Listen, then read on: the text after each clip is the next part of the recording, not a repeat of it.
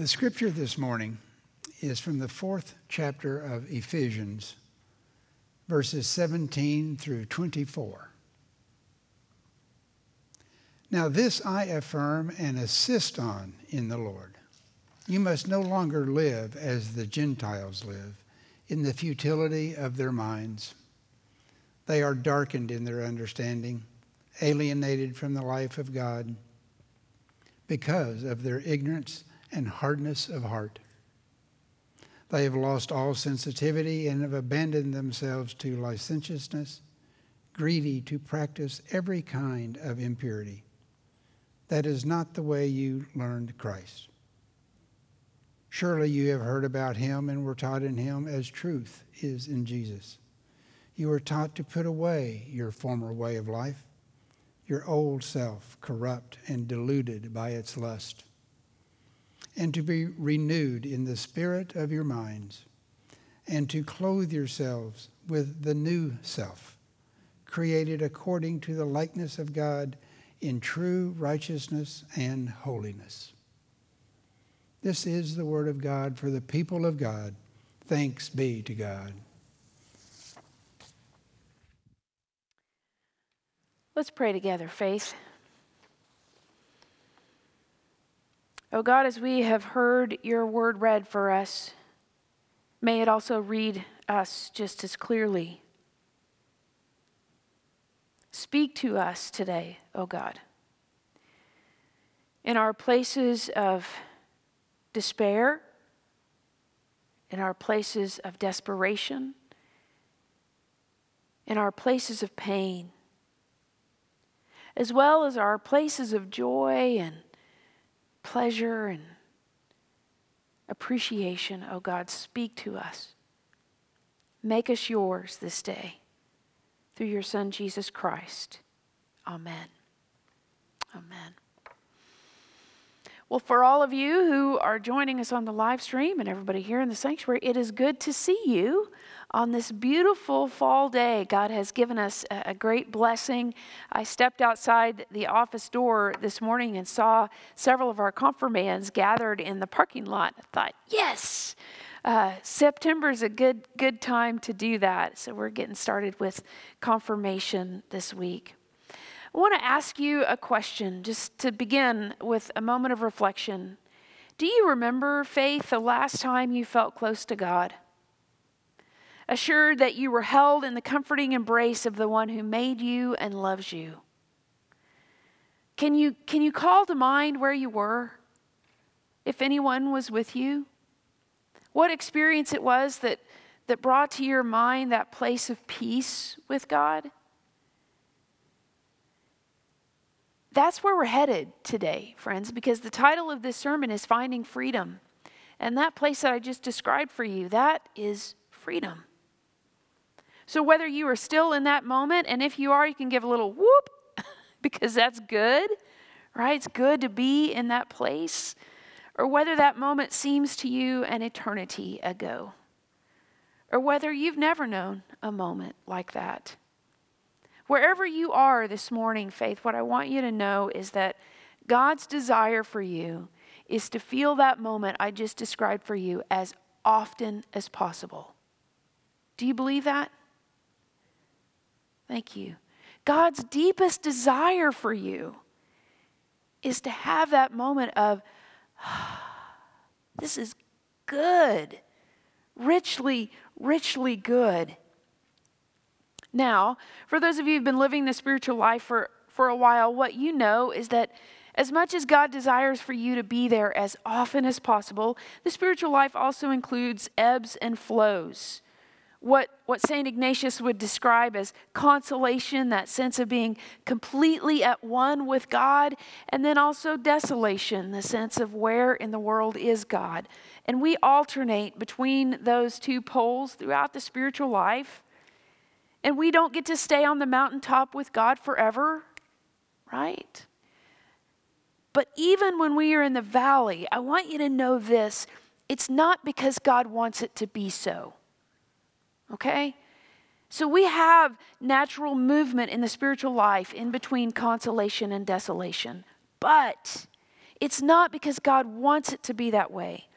So this sermon series that I'm offering you, have for the last 2 weeks and will through the end of September, in the right order, it's really about finding that closeness with God as often as we can and understanding what it is that makes it most likely that we'll feel that, because Maya Angelou says, when we know better, we do better. Amen? So it's important, right, that we spend some time trying to know better how we live a faithful spiritual life. So I titled this sermon series In the Right Order because what I have come to believe, especially over the last year, it's deepened within me, is that sequence matters in the spiritual life. It's not just knowing the steps of the spiritual life, it's getting them in the right order. So we're going to show you the picture of the newsprint, and I'm going to walk you through this really quickly. Know that we have to start at the top. First, we must know God's goodness and trust that it is true. We must know that we know that we know God is good, and we can trust that. That was our focus last week, and we said anytime we get off track in the spiritual life, we must go back to step number 1. If we are not where we want to go back, where we want to be with God, we go back to the place of God's goodness and grace. And last week I told you, grace matters most. Many things matter in the spiritual life, but grace matters most. So that then, after we are assured that God is good, then we can surrender our will so that God's will can direct our life. And from that place of surrender, then we find forgiveness and reconciliation with God, that we can then begin to live out the grace that has been extended to us. Sequence matters, friends. It's important that we get it in the right order. So when we find that, here's what I want you to know. That is freedom. Oh, freedom. So here's your first hashtag for the day. Freedom is the goal. When you wonder what it is that you live the spiritual life for, what it is that you sell out to Jesus for, it's for freedom. That is the goal of the spiritual life. A relationship with God that is so real, so vital, that it moves you to a place of, as the scripture says, renewed minds and spirits. And when you find that place, you know what you find? Freedom. And it's good. It's really, really good. So now we ask the question, what gets in the way? Right? Maya Angelou says, when we know better, we do better. So let's know better. Let's look at what are those obstacles? What gets in the way, really? The writer of Ephesians puts it like this: you must no longer live as the Gentiles live in the futility of their minds. All right. So we know that when we go back to our former way of life, that's really the writer in this particular context is calling to their mind the way that they used to live before they knew Jesus, okay? When they were Gentiles, when they haven't been grafted into that covenant through Jesus Christ. And their experience would have been that that was a futile way to live. So that the writer of Ephesians is saying, don't go back to your former way of life. You must no longer live as the Gentiles live.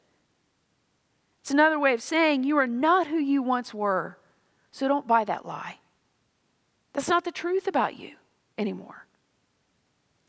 The writer uses this recollection of who they once were to paint that painful picture of when we go back to our former way of life, what that does to us. And here are some of the words that the writer of Ephesians uses for us. Darkened understanding, alienated from God, hard hearts, futility, giving up, saying, it's not worth it. Letting our selfish desires be in charge. That's how the writer's saying, remember, that's who you used to be, but that's not who you are anymore.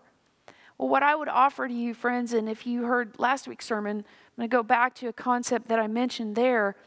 That former way of life, darkened understanding, alienated hearts, alienated from God, futility, giving up, letting our selfish desires be in charge. That's what happens when the obstacle of sin is operating in our life. And last week I defined sin in terms of its biblical meaning. In the language of the Old Testament, in Hebrew, the word sin means to stray from the path. That God has a path laid out for us, but sometimes we stray. In the Greek, the language of the New Testament, what sin means is to miss the mark. It's an archery term.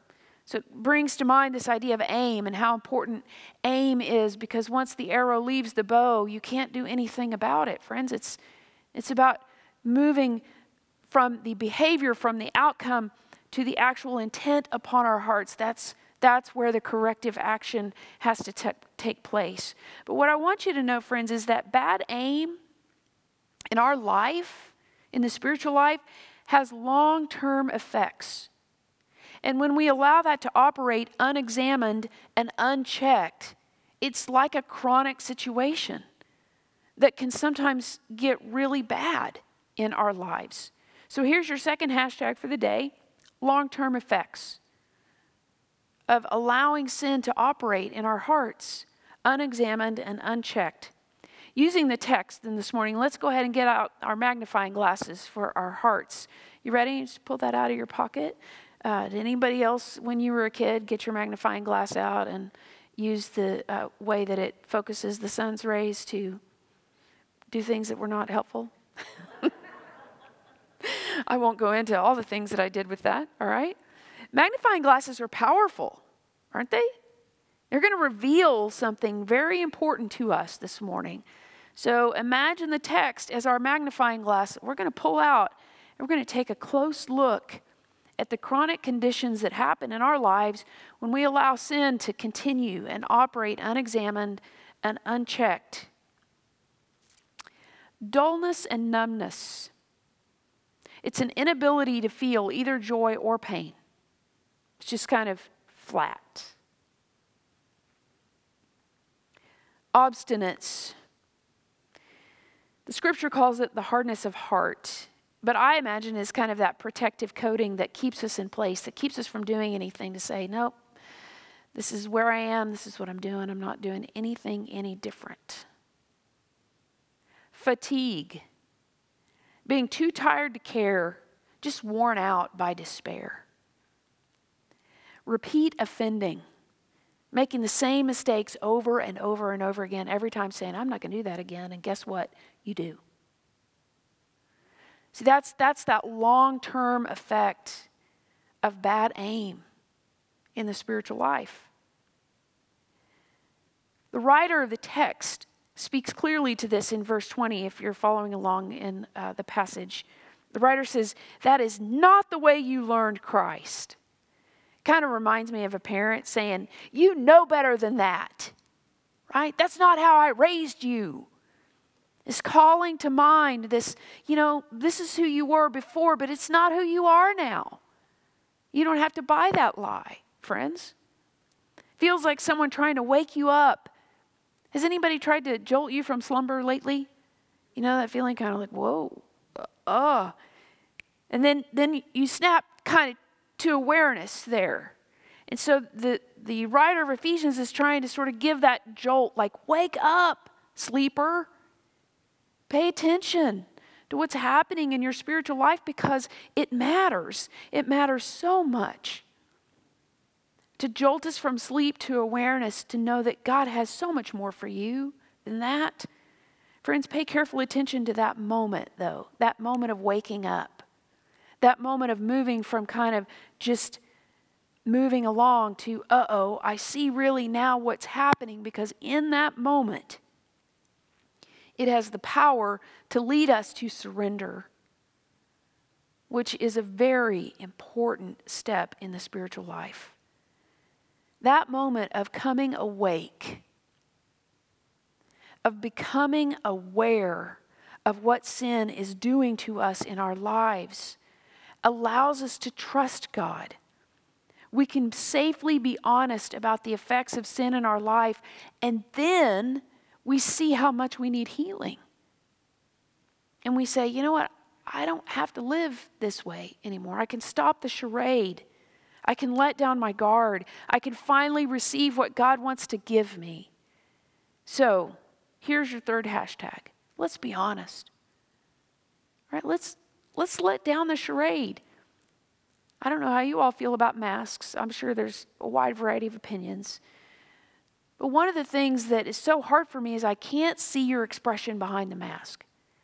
I want you to think of this moment that I'm explaining for you right now in the spiritual life as taking off your mask so that we can see your full face and that it's safe for you to do so, to be fully revealed in front of God Almighty. It's freedom.